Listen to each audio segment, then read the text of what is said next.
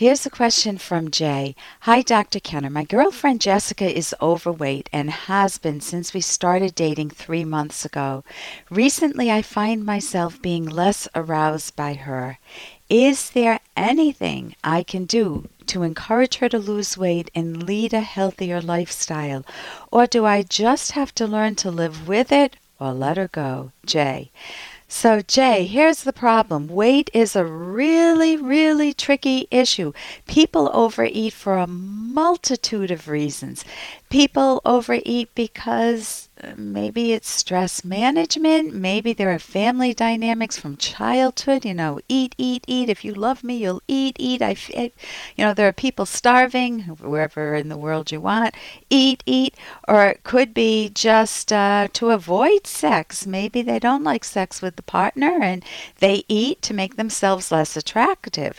So there are all sorts of reasons that people remain overweight. And of course, once you've built it into a habit, you're eating all the potato chips, you're eating the chocolate cake, you're eating the spaghetti, pasta, and it's really hard to break a habit. So, I'm not saying it's easy for Jessica to lose weight, and she may not even want to.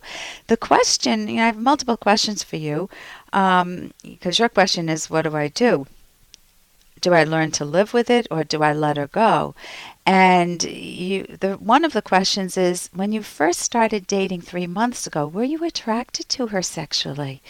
And if so, what's changed? Has she put on more weight?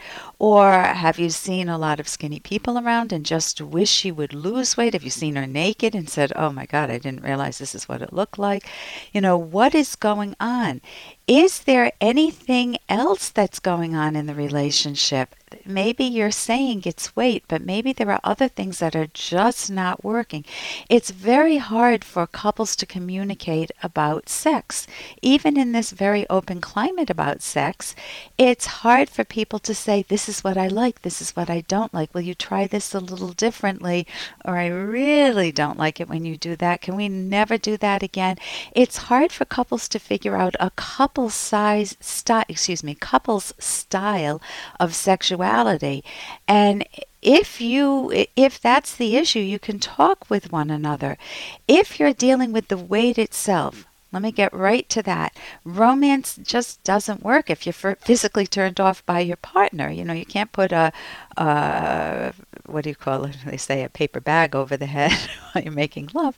But in this case, if you're not liking her physique, you can't put a big covering over her while you make love and fake that it's somebody else. So weight can be a relationship breaker. So it really is, how do you address this issue? When my husband and I were first married, I wanted to be a housewife. I mean, I worked too. But I love the idea of setting up a home and cooking gourmet foods with lots of butter, lots of pasta, lots of yummy, delicious chocolate cakes and all sorts of cookies, and he's going to want them now.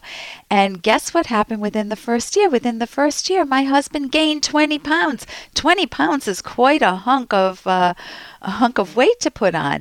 And if I looked in the mirror myself, I had put on some weight. Now, I don't tend to be overweight, but even with all that cooking, I put on what was the most I've ever weighed.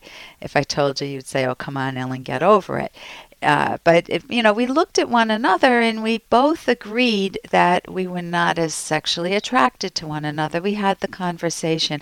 I didn't have a microphone.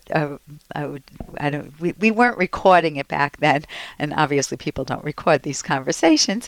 But so I don't know exactly what we said, but I can tell you that I don't think my husband ever shamed me. I don't think he ever said, "You look disgusting." I think he might have said, you're a little less attractive that way. And I might have said the same thing to him, when he's got the rolls on the belly, which, by the way, he doesn't have now. Fast forward many years.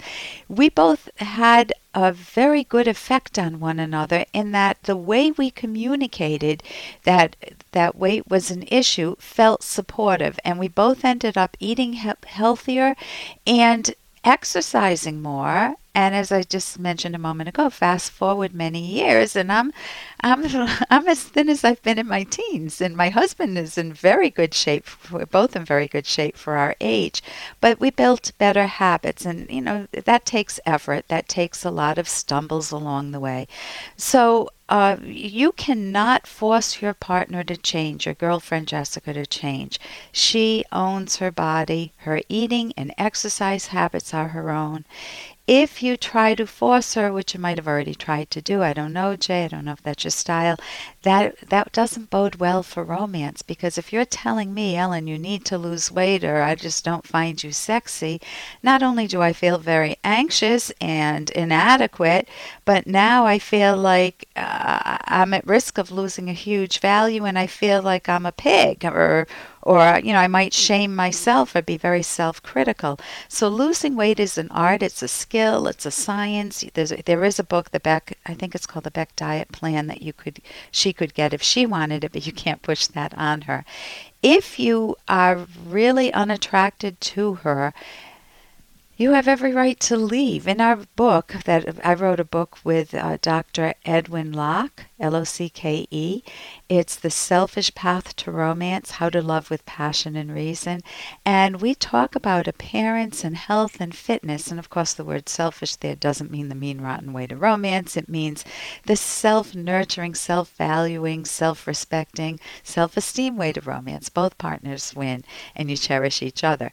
So our book, if you're interested in that at all, we have how to make yourself lovable, and how to find the right partner, and how to keep romance going over a period of time. And we talk about sexuality. That's The Selfish Path to Romance. You can get it at Amazon.com or selfishromance.com. We have a website set up just for that. And that's what I can say about weight. I am very happy that I go to the gym now. In fact, that was one of my gifts. I don't know if it was for my 50th. It's for my 50th or 55th birthday. Every year I give myself a gift. This year it's to clean the house, so you can hold me to that. But a few years ago I gave myself a birthday gift of getting fit, going to the gym more regularly. And I had some starts and stumbles. I didn't go all the time, but man, I built it into a habit over time, and I do go weekly. I go at least once or twice a week. I'm very happy for that. And you can make those changes in your life. Think of a gift you'd like to give yourself, and you don't have to wait for your birthday. I'm Dr. Ellen Kenner on the Rational Basis of Happiness. You can give me a call with your question.